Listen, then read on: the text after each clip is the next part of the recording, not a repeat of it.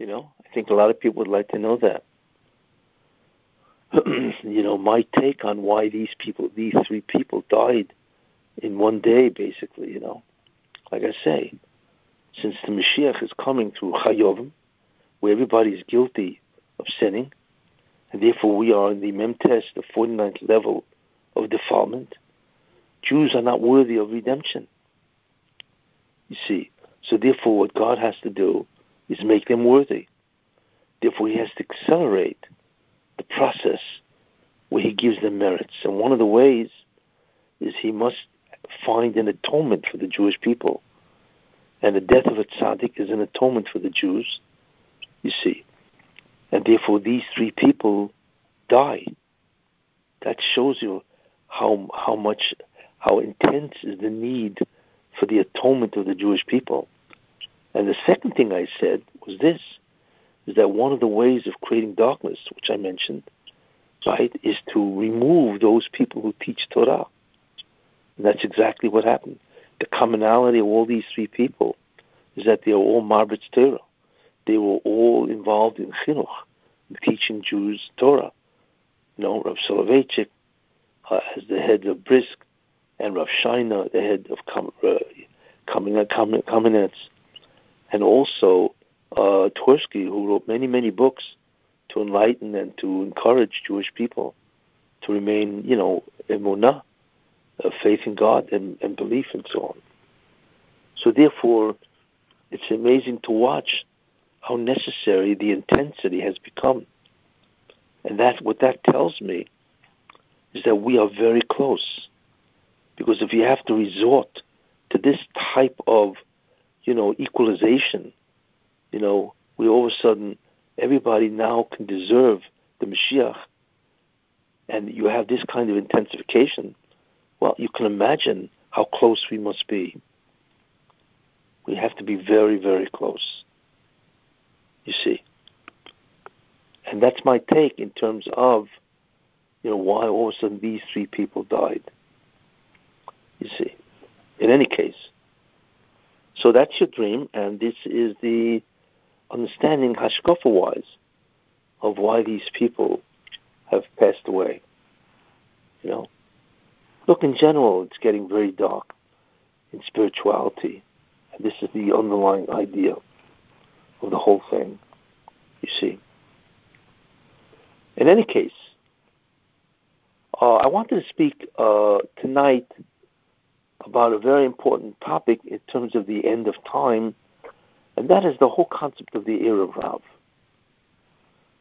The Erev Rav are Jews that wish to destroy the bond that God has with the Jewish people, and that is the Torah. And these people who are Jews, leaders anyway, Jewish leaders, what they want to do is not only destroy the bond, the agreement that God made with the Jews, which is to observe the Torah, you see, but they want to replace it with some other feature of the Jewish people, and that basically is Jewish culture, you see. Now, there are other Erev Rav people that want to replace it with the fact that the Jews are now Israelis. And if they're Israelis, what do they have to observe the Torah for? You see, they already have Israel. So that's another theme of Erev Rav, is besides the fact that that the Jews, the culture of the Jews is what makes the Jews Jews, then some people want to hold that is the fact that they live in Israel, so you don't need the Torah. These are all kinds of ploys that are used by Jewish leaders in order to separate the Jew from God by removing the Torah from the Jewish people. And they basically always come at the end. I want to talk a little about that, what that means. And we have been in the grip of the for many, many years. We have been in the grip of the era for many, many years. In fact, especially since the Holocaust. And the way to understand that is that, which I mentioned, many times before, the Jewish people have a certain relationship with the Satan. And that is that both share in a unique power source. The power source is what's called a shefa.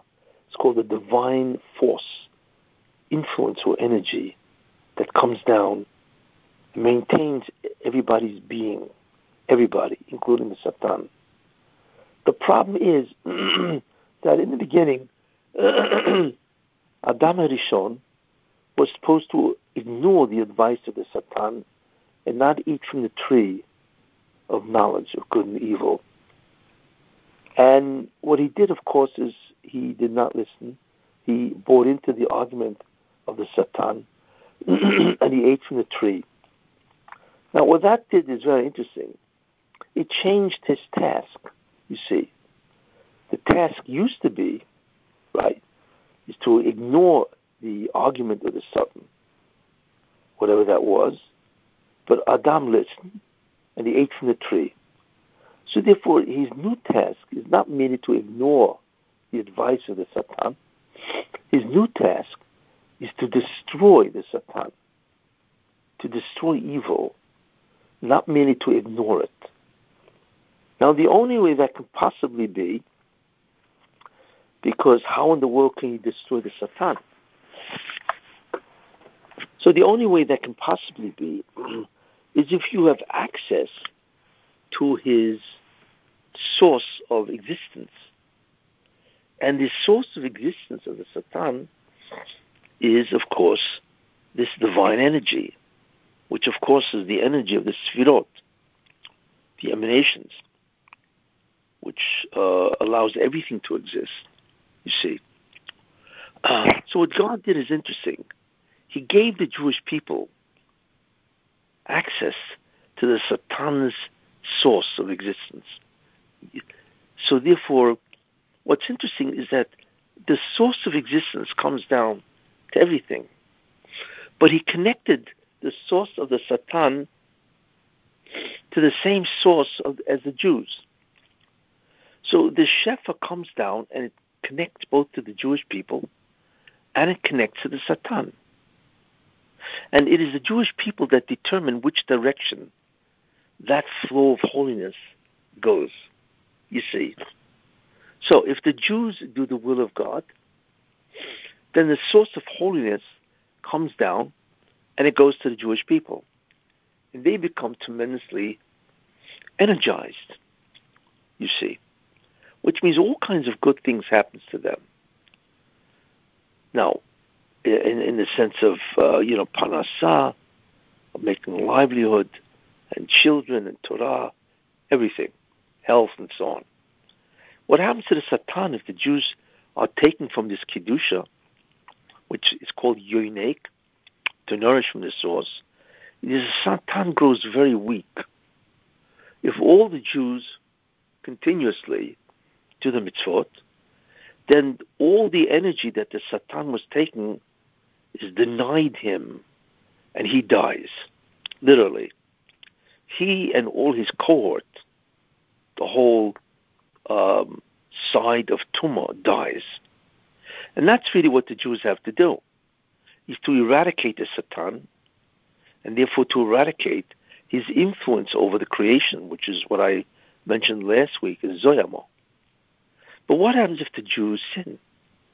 So this source now becomes denied to the Jews in proportion to what they do.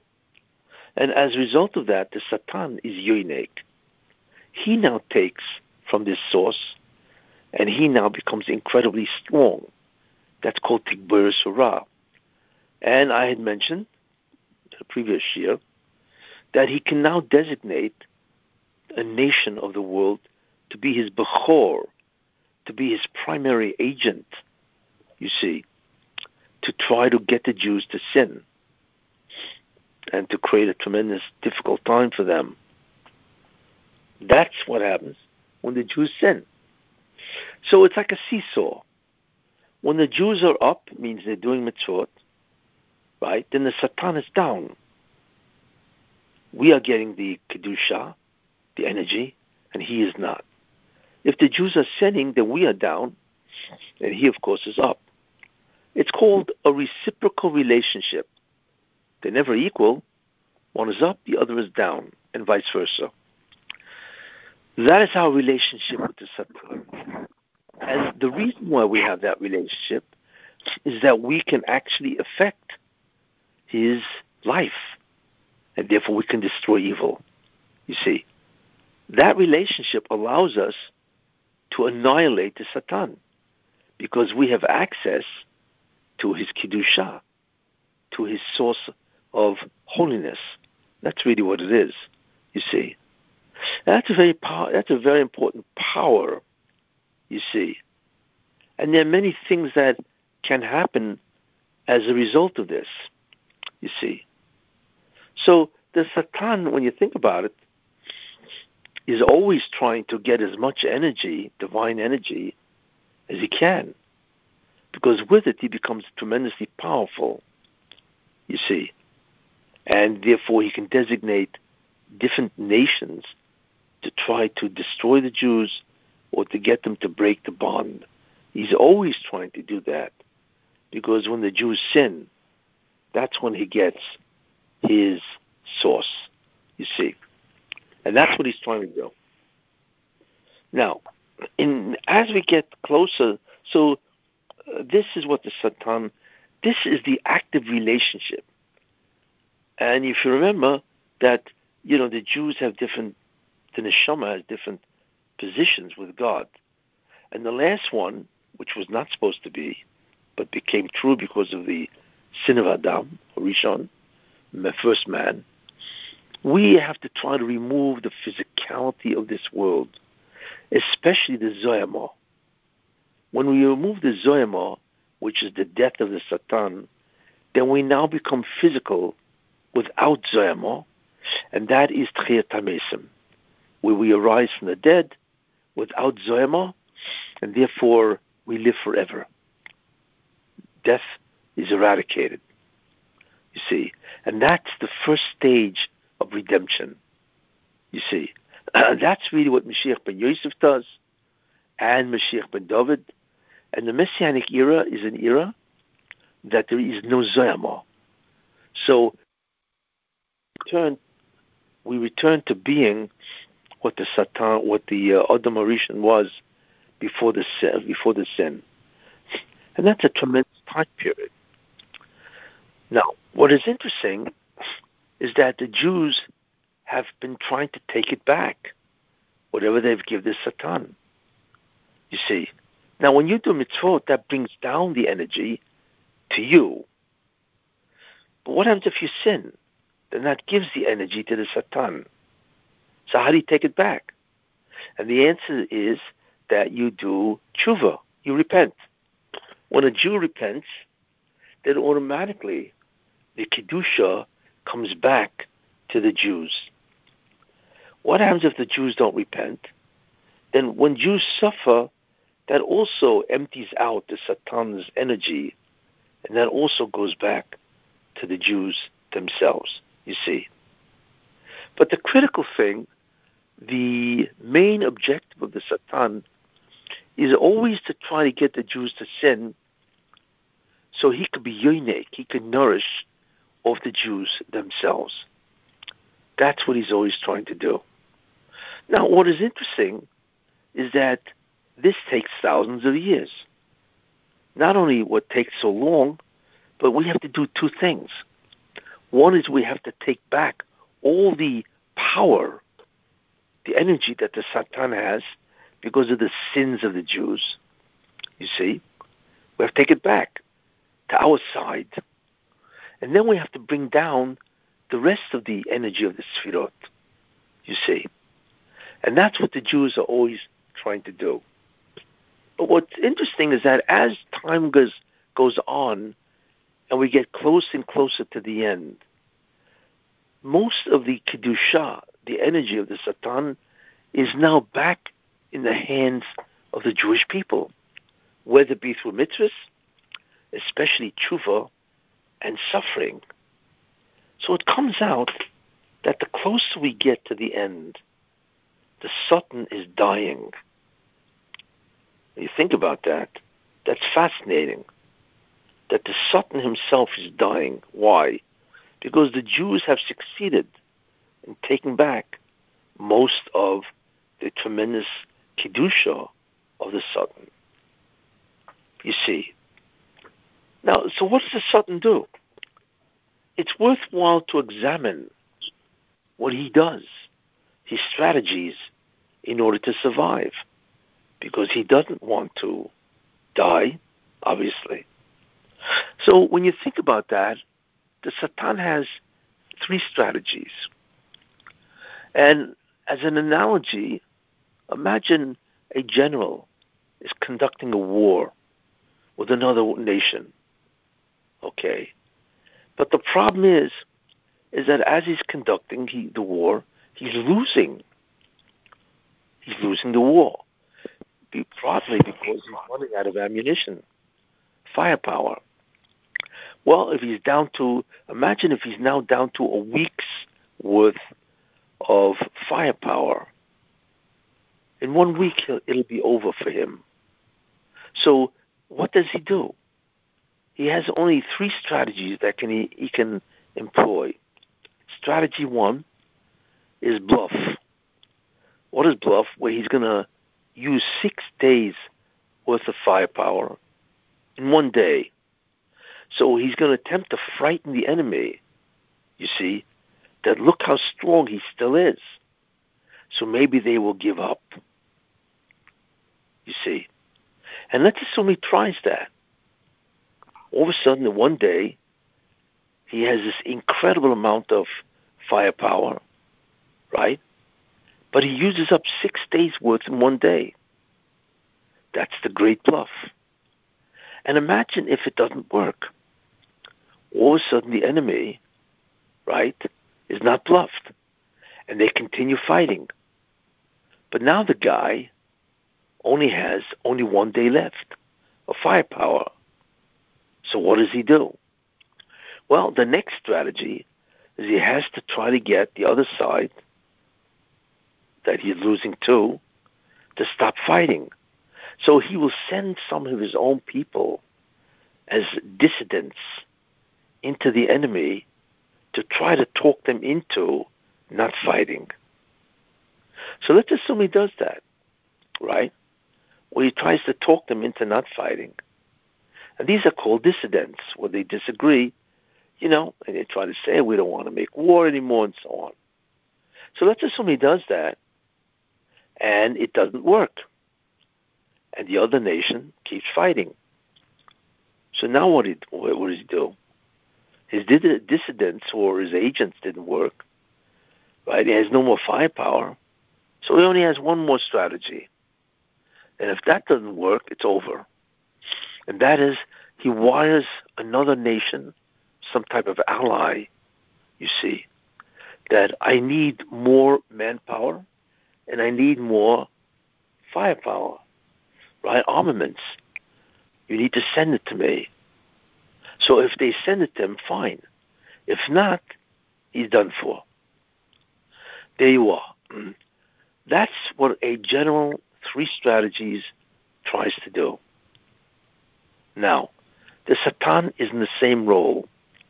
As the thousands of years proceed, and the Jews do mitzvahs, and then they sin, and they do tshuva, and then they sin, and they suffer galut, exile.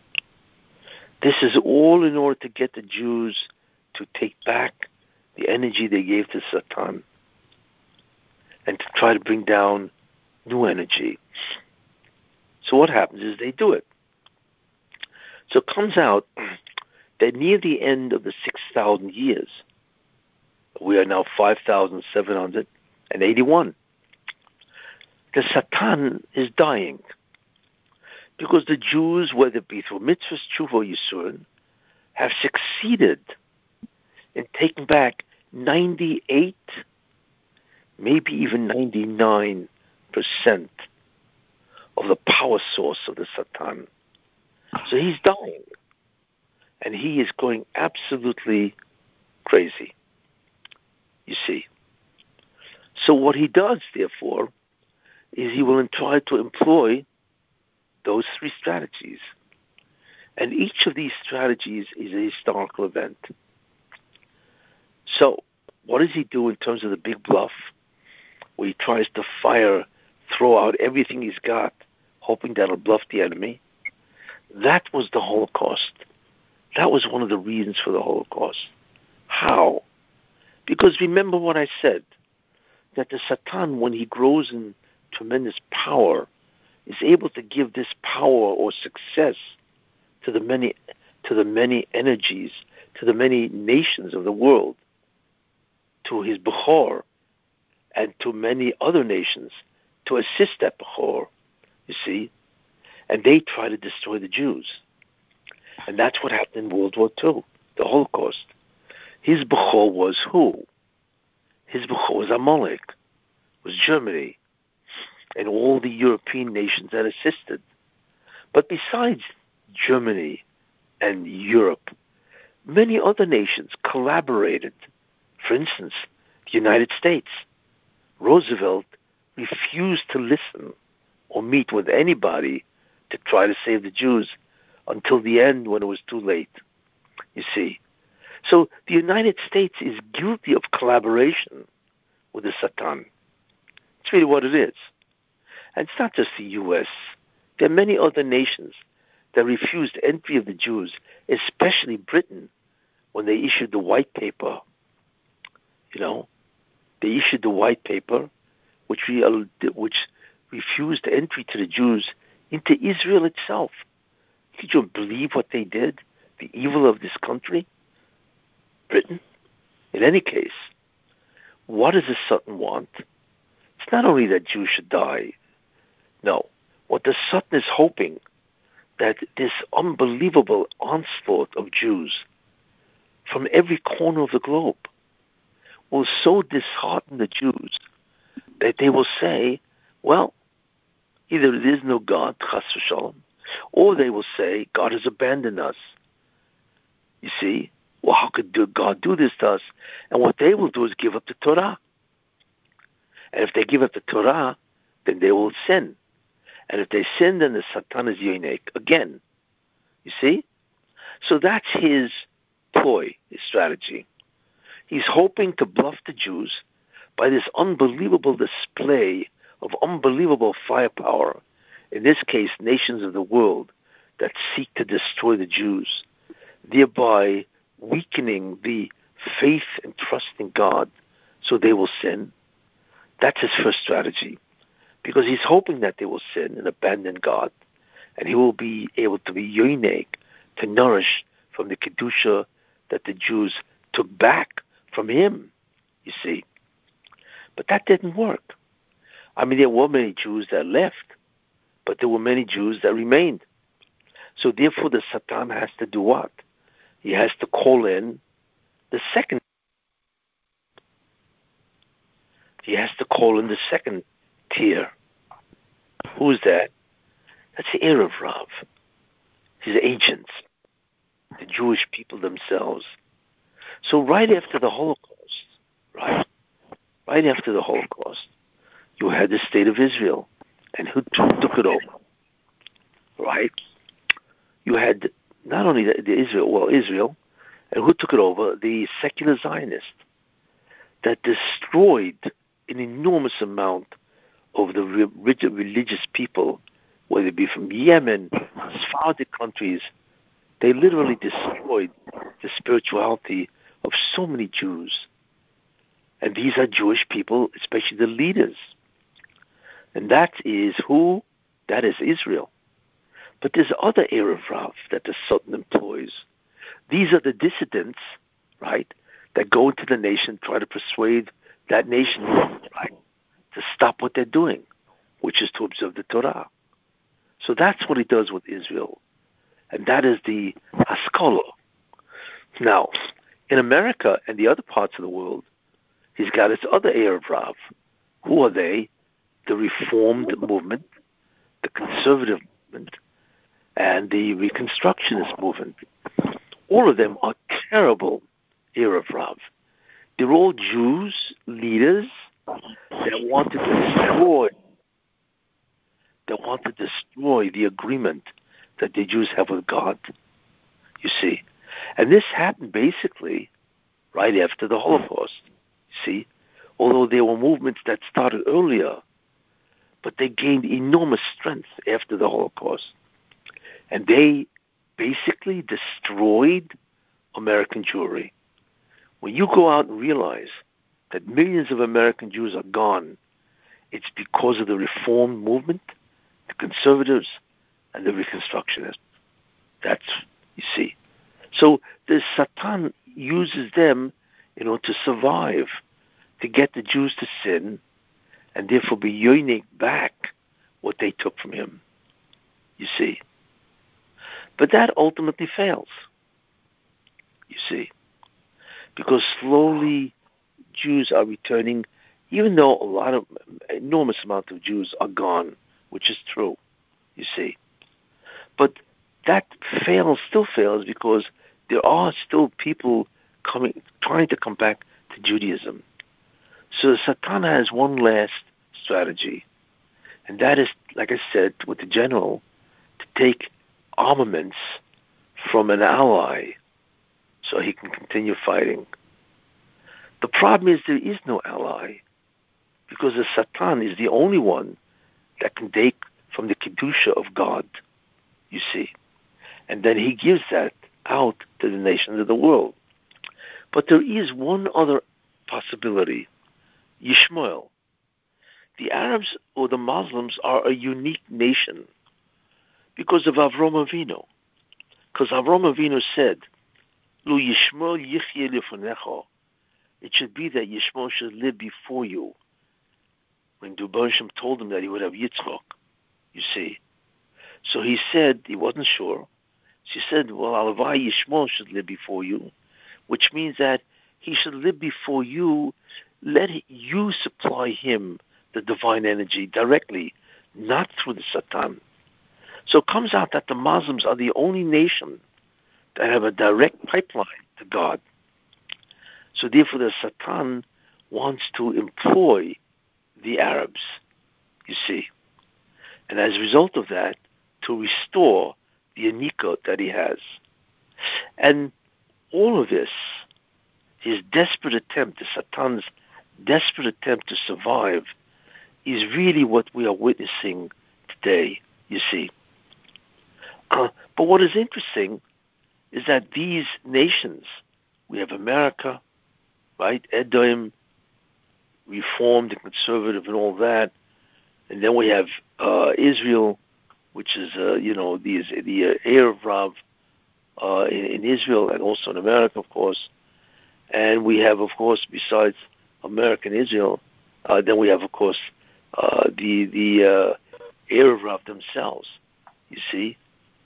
All of them, or actually the Muslims, Yishmael, all three of them, Edom, the heir of Rav, and Yishmael, in the end of time, they are the major klippos.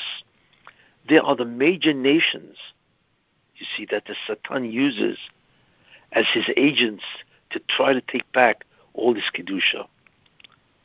But what is interesting for us to see is that really in the end, he loses. Why? Because the ones he picked will actually do tshuva. Let's take a look. You see, America is in the beginning of the process of doing tshuva, certainly with Trump, you see, because he is a messianic figure, as a guy, to try to help the Jews, you see.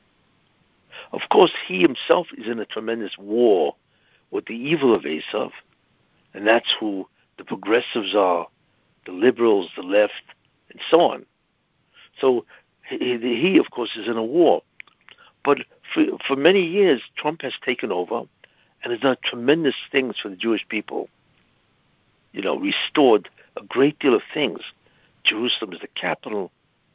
The state of Israel is state.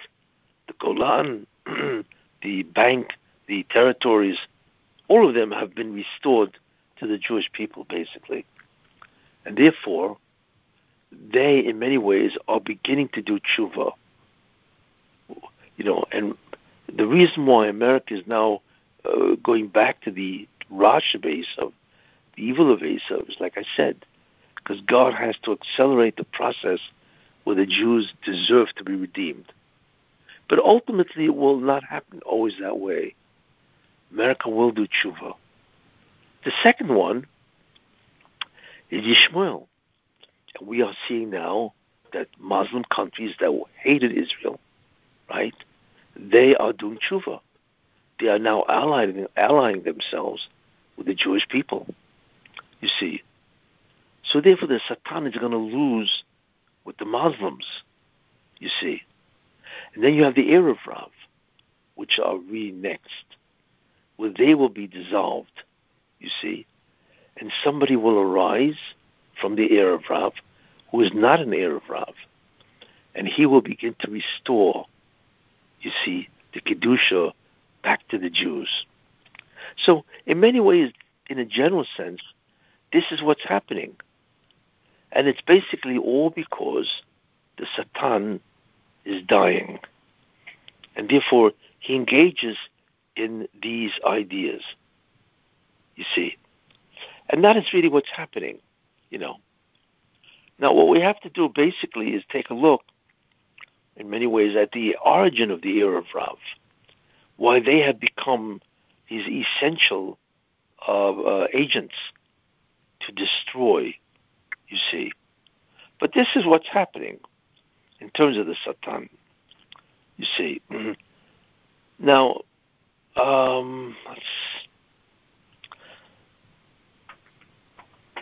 we see also there's always an intensification. There's an intensification again of Edom, and that is that the evil of Esav has grown tremendously dominant.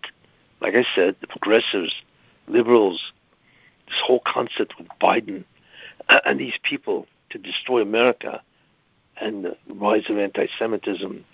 So that has intensified. And if you take a look at Israel, it has also intensified. You have a lot of people, tremendous anti-Haredi, anti-Torah stance, you see. And that has also intensified, you see. And you still have a great deal of the Muslim countries that so far are against Israel. But ultimately, all of this will go away.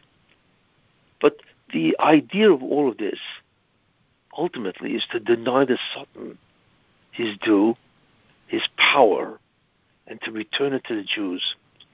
But the fundamental problem that God is solving is, how do I make a people that is not worthy of redemption? And the Mashiach is coming because of the 49th level of defilement, Kulam Chayabim. How do I get these people to be worthy of a redemption?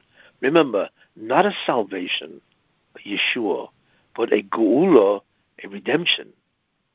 So that's why you are seeing a tremendous intensification of evil, darkness, people dying left and right, tremendous amount of suffering, you see, suffering and tremendous amount of pain and death with COVID, a tremendous amount of poverty, and Biden's going to make it much worse in terms of economics. All of this is to get the Jews back to deserving the redemption, just like it was true in Egypt, you see. And that is really what we're watching. So unfortunately, it seems to have necessitated the death of 3 great people in one day, which is unheard of.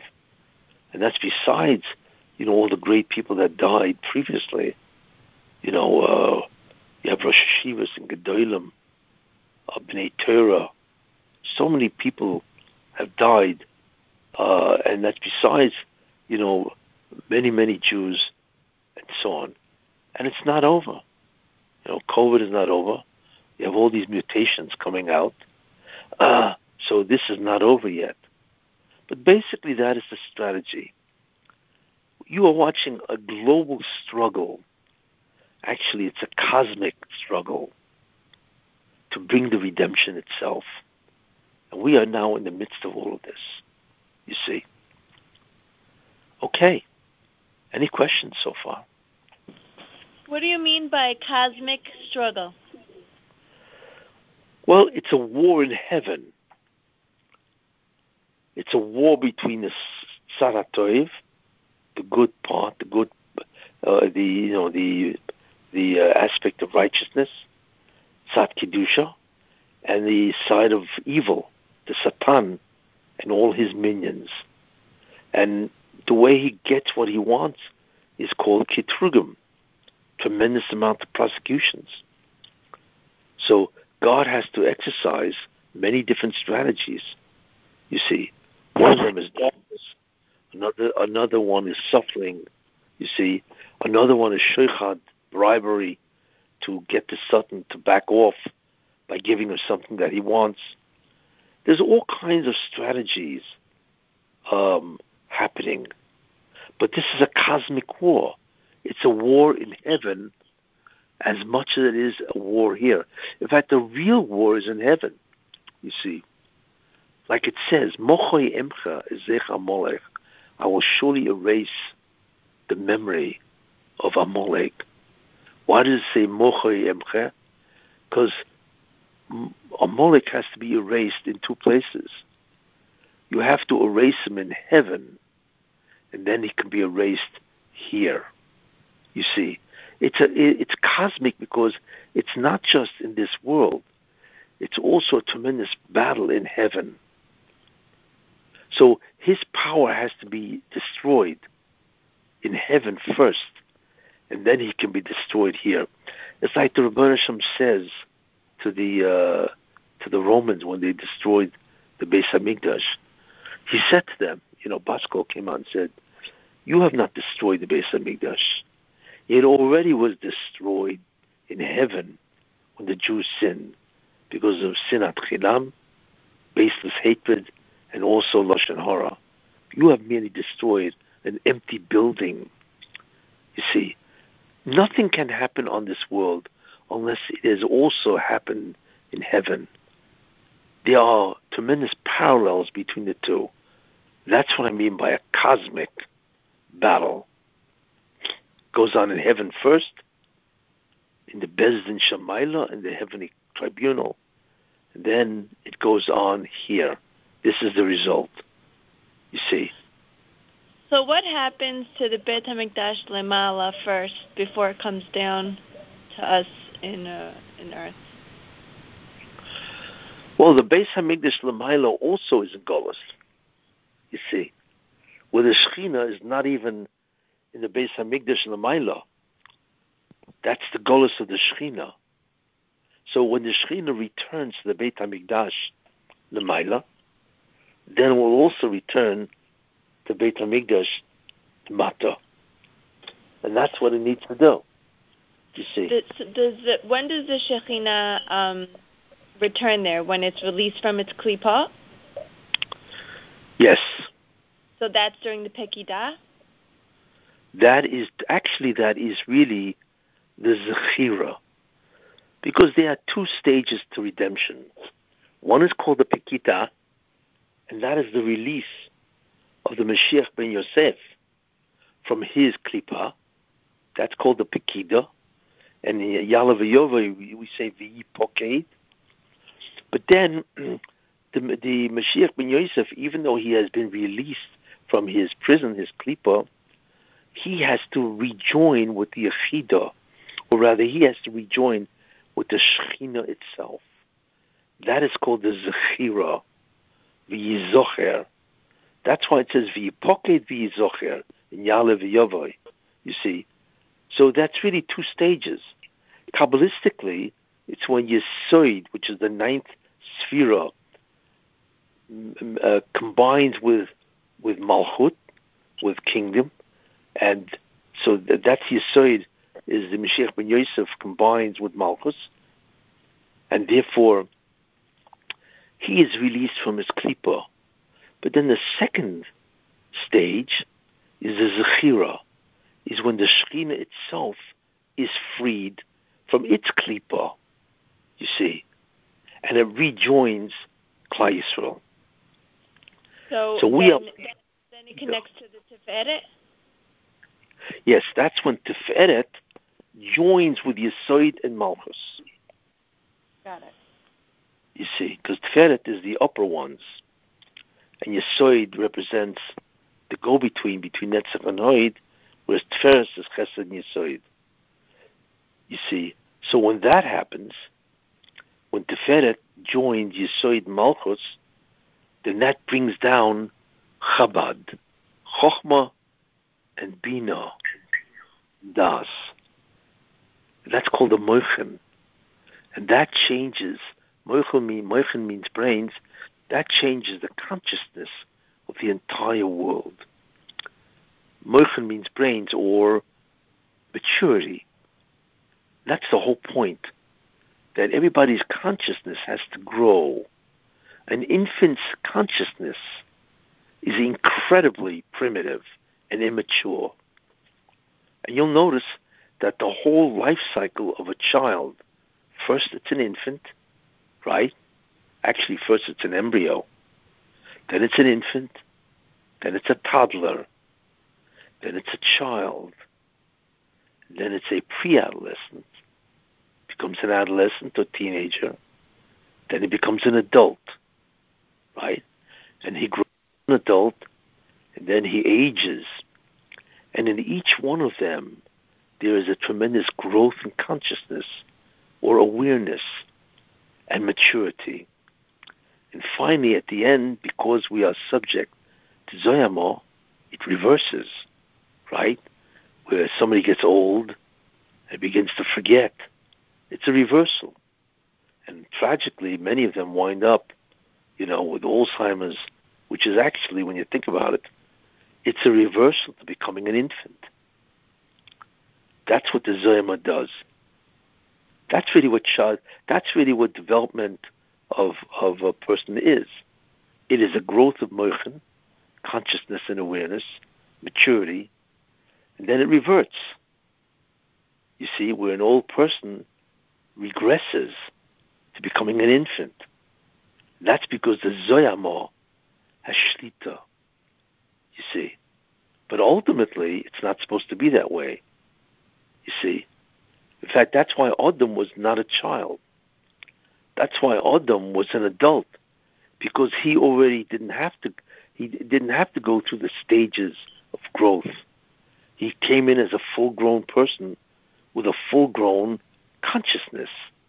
All he needed to do, really, was to bring down Chabad, Chochmah, Bin, and Das, you see, and then that was missing because he hadn't done the last job, which is, of course, not to eat from the tree, you see. But we, however, who have the Zoyama, we have to grow, and tragically, to deteriorate, and then go back into the earth, and ultimately to get up at Tchias HaMesim.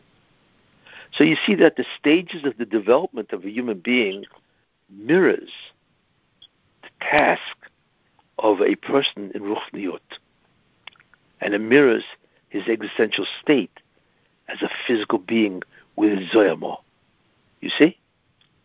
So to answer your question, Zechira is the ultimate, you see, and Zechira happens basically with the Mashiach ben David. So the Pekida is with Mashiach ben Yosef, and he's the one who fights with evil. That is the great battle between good and evil. That's the Goig and Magog and all that, and he wins. And then the Zechira is when the Shechina itself leaves the Golus, right? And then you have the destruction of the Zoyama, because you need the Shechina, the Gila of the Shechina, to destroy the Zoyama, you see. And as a result of that, that is the Tekufa, the time period, or the epoch of Mashiach ben David, which is the Shechina. That's the Molorid's Dea, that the earth will be filled with the knowledge of God. You see, where everything is pervaded by the presence of God. That is the Zechira, like I said, which happens by Mashiach ben David. So those are the two things. What was that? When does Mashiach ben David get released from his klipa? Well, he gets released from his klipa as Mashiach ben Yosef is doing his job. In the Pekida. In the Pekida, yes, correct. Yeah, he does not emerge until after Mashiach ben Yosef completes his job. That's when he emerges. You see. But they're both born at the same time, in the sense that they both live in the same generation. It's just that Mashiach ben Yosef is freed first, because his job is Sumira, is to remove evil. That's what he does. He has to contend with evil. Mashiach ben Yosef is Asei Tov. He's the one who brings in tremendous amount of holiness, you see, and that must involve the descent of the Shekhinah itself, you see. But they're both born in the same generation, because once it's decided that this is the generation that the Mashiach will come, then automatically you need both individuals for the complete redemption. You can't just have one and the other one doesn't show up. No. They both have to be born in the same generation, you know. And ultimately they will know who each other are, you know. And both of them will come. But after they are here, then they both will rule. Because the Mashiach ben David, he is a king that is the executive branch, so to speak. And the Mashiach ben Yosef is the Chochmah, is the Orishan, the Messianic light. And he's the one who rehabilitates Klal Yisrael, who teaches them the Torah. But didn't they say he dies in battle? Isn't he going to die in battle? Well, that is an argument. Ultimately, Yosef Chai, yes, I had mentioned that. That is an argument. The Zohar says in one place that he will die. The Gemara says actually that he will die in Sukkah, Masechta Sukkah. But the Zohar says that he will live, and the remez, the allusion to that is Yosef Chai. And God did that by bringing him back, the Neshama of the Mashiach ben Yosef, many times, and in each one he subjects him to a tremendous amount of Yisurin. So if you put it all together in one generation, he would die. But since he comes back many times, and in each generation he suffers, right? So all the accumulations of the suffering, that atones for him, and therefore he survives. So he will not die. That's the important concept, you see. And this is what happens. But we are in a very, very difficult, intense period of darkness. So what happened on Sunday is... Pekida, what was that? We're in the darkness right before the Pekida. Yes. Like Makat Roshech, before we get redeemed. Correct, exactly. We are in Makat Roshech. Isn't the end of time there's going to be a famine for Torah? With Hashem killing these 4 big rabbis, it's now there's going to be a famine for Torah that they knew that they were teaching. Yes, which is what I mentioned, that the commonality between all 3 is that they were all Marvin. It's 4 of them. I don't know who the 4th is. He's some kind of, his name is, hold on, I'll tell you. Rabbi Avraham Breizel Lipschitz, Gabbai Tzedakah scholar. There's some big rabbi. They put all faces together. That he's a big guy. And he's a, what is he? He's from Yerushalayim, all from Israel. What's his name? Avraham what? Avraham Breizel Lipschitz. Avraham Breizel Lipschitz. What was he exactly? He was some big scholar, they said.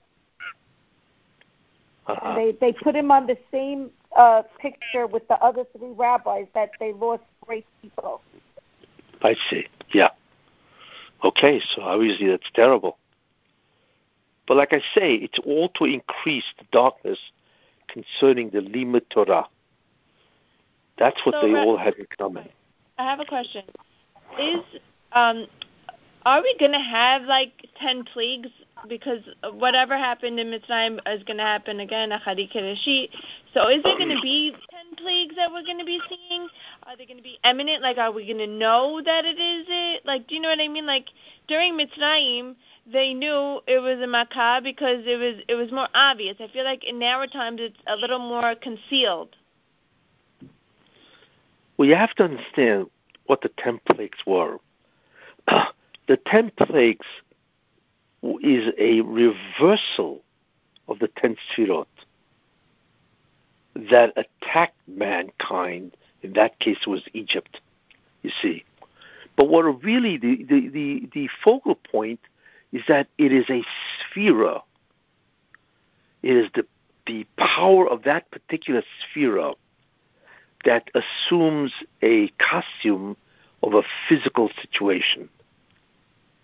So that's what happened in Egypt. For instance, Malchus, the sphere of Malchus, assumed a physical situation called dam, blood, you see. Now we can understand why, because blood feeds every single cell in the body. Malchus is the sphere that energizes all things in Olam Hazeh. There's a tremendous parallel between each sphera and the physical analog that it assumed. I'm just giving you one example. Because blood energizes and feeds the entire human body. Without blood, it's over with. The same thing with Malchus. Malchus is the blood, so to speak, of the Olam HaGeshem, which is Asiya. So therefore, Malchus assumed its physical analog called Dam. But it doesn't have to. Malchus can assume another physical analog, you see. But ultimately what happens is, just like Egypt, is that the Sfirot have now, all the energy of the Satan has now been restored back into the Sfirot. And therefore, they now become energized, and their energy descends, and it assumes some type of a physical analog. It doesn't have to be blood, you know.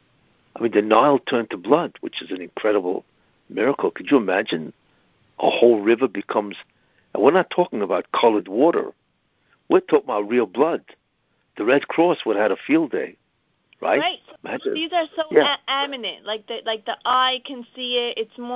It's very like you could understand it. But in our times, it's not as like clear.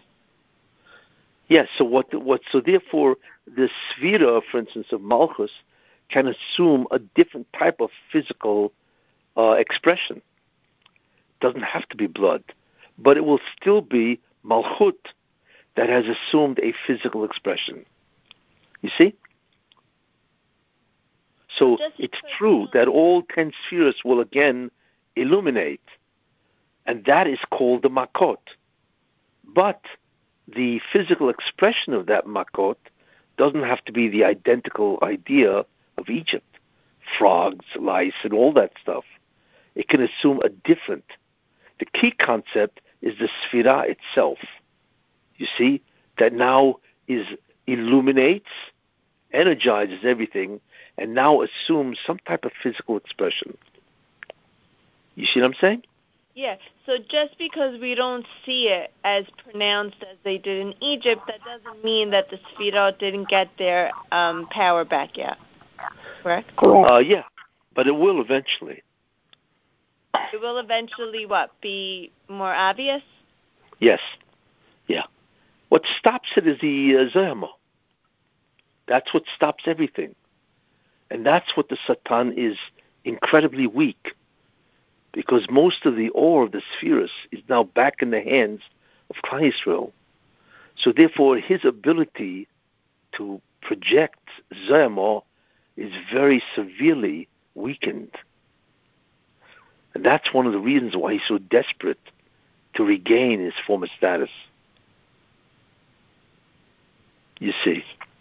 I was reading over Shabbat about the splitting of the sea, and they said in the times of the Mashiach, Hashem, after he split the sea in the Red Sea, he commanded the waters to go back to what he commanded them when he originally created it, that one day he'll split them again.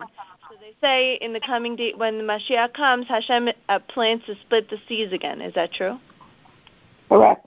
Well, yes, again, because everything...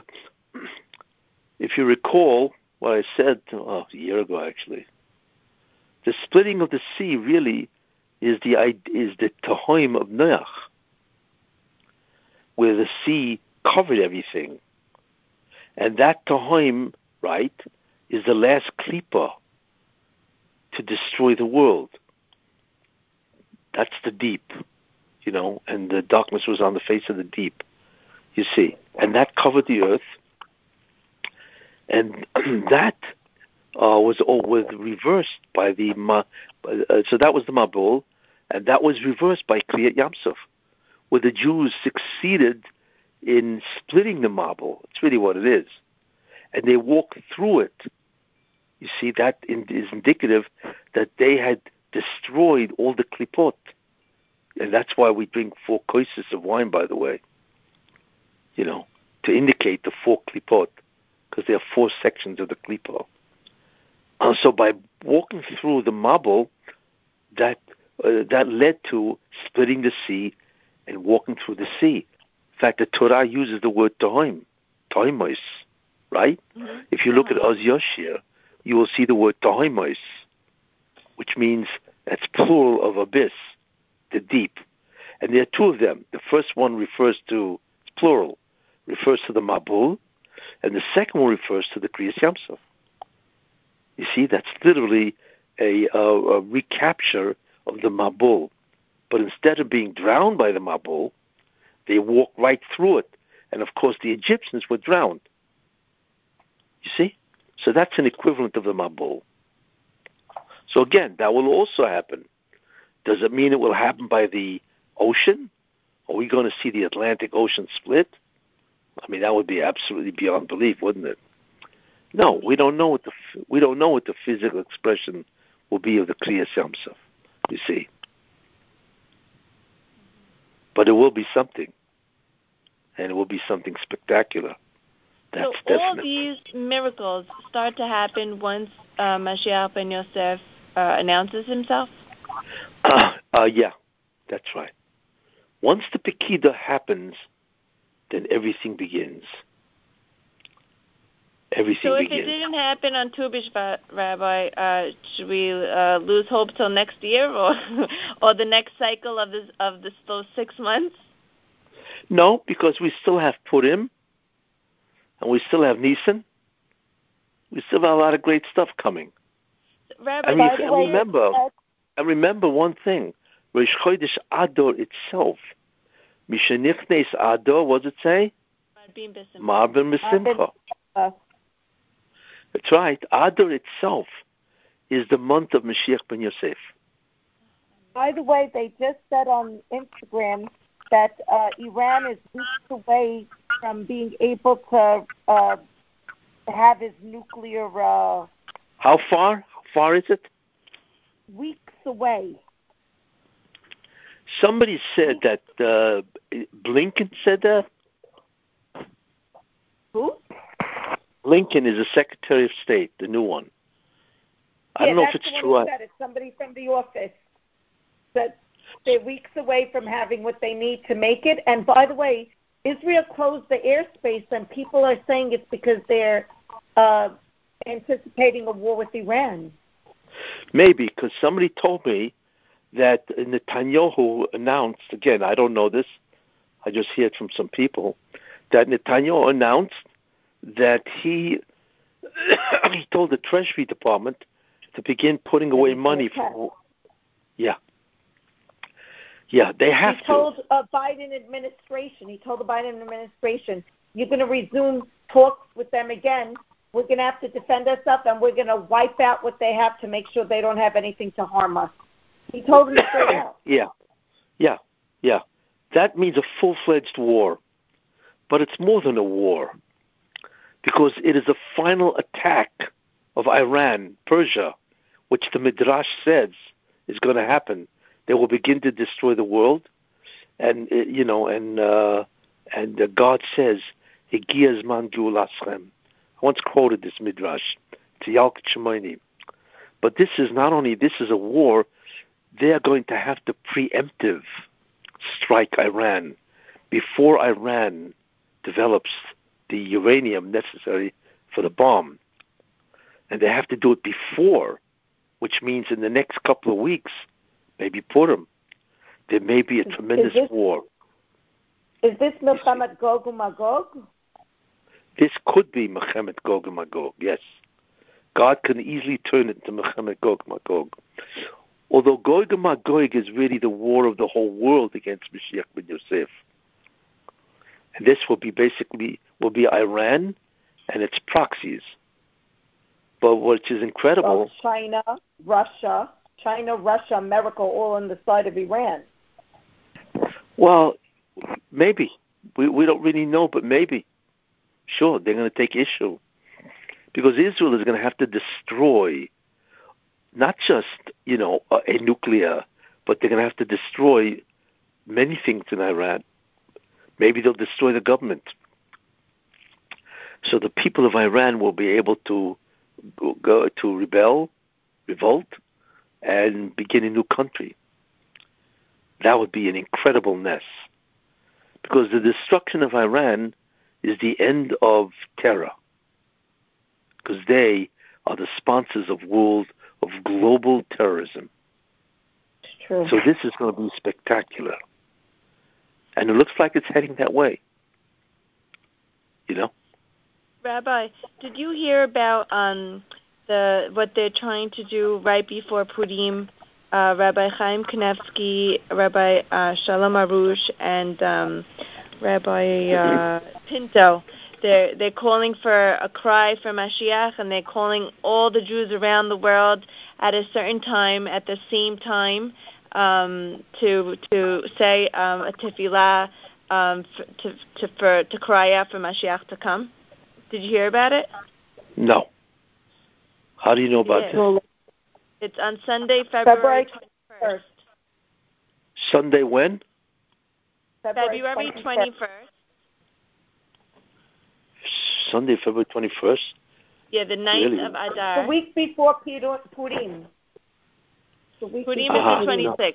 You mean it's the week of Purim? Purim is Friday. Correct. And I see. And they have like a whole flyer that's going out all over New York, Los Angeles, Paris, Australia. Worldwide. Oh, so it'll probably be in the Jewish papers. Yeah, and it was all over social media, really. And they give certain times wherever you're living so that everyone's doing it at the same time. I see. But well, that would be great. Rabbis, why didn't they ever do like what Queen Esther did? She made all the Jews all over fast for 3 days and do real Teshuvah. How come the rabbis didn't get all the Jews to do this? At least the ones who identify with being Jewish. There's a big difference because in the day of Esther, everybody was under Persia. That was the last time in history that the Jews were under one government. After that, it never happened again. You see, so it's much easier to get all the Jews to be mispalel, right? If they're all under one government, right? Than if they're not. This is the problem. Just one second, please.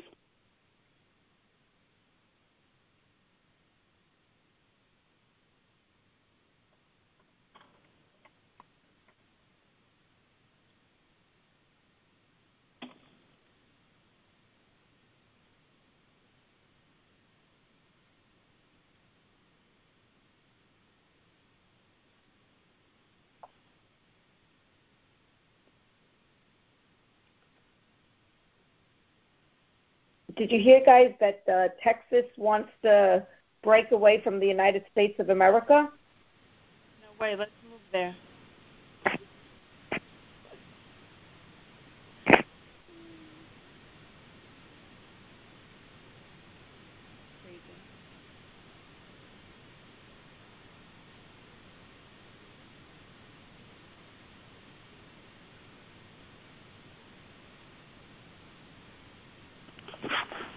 Yes, hello?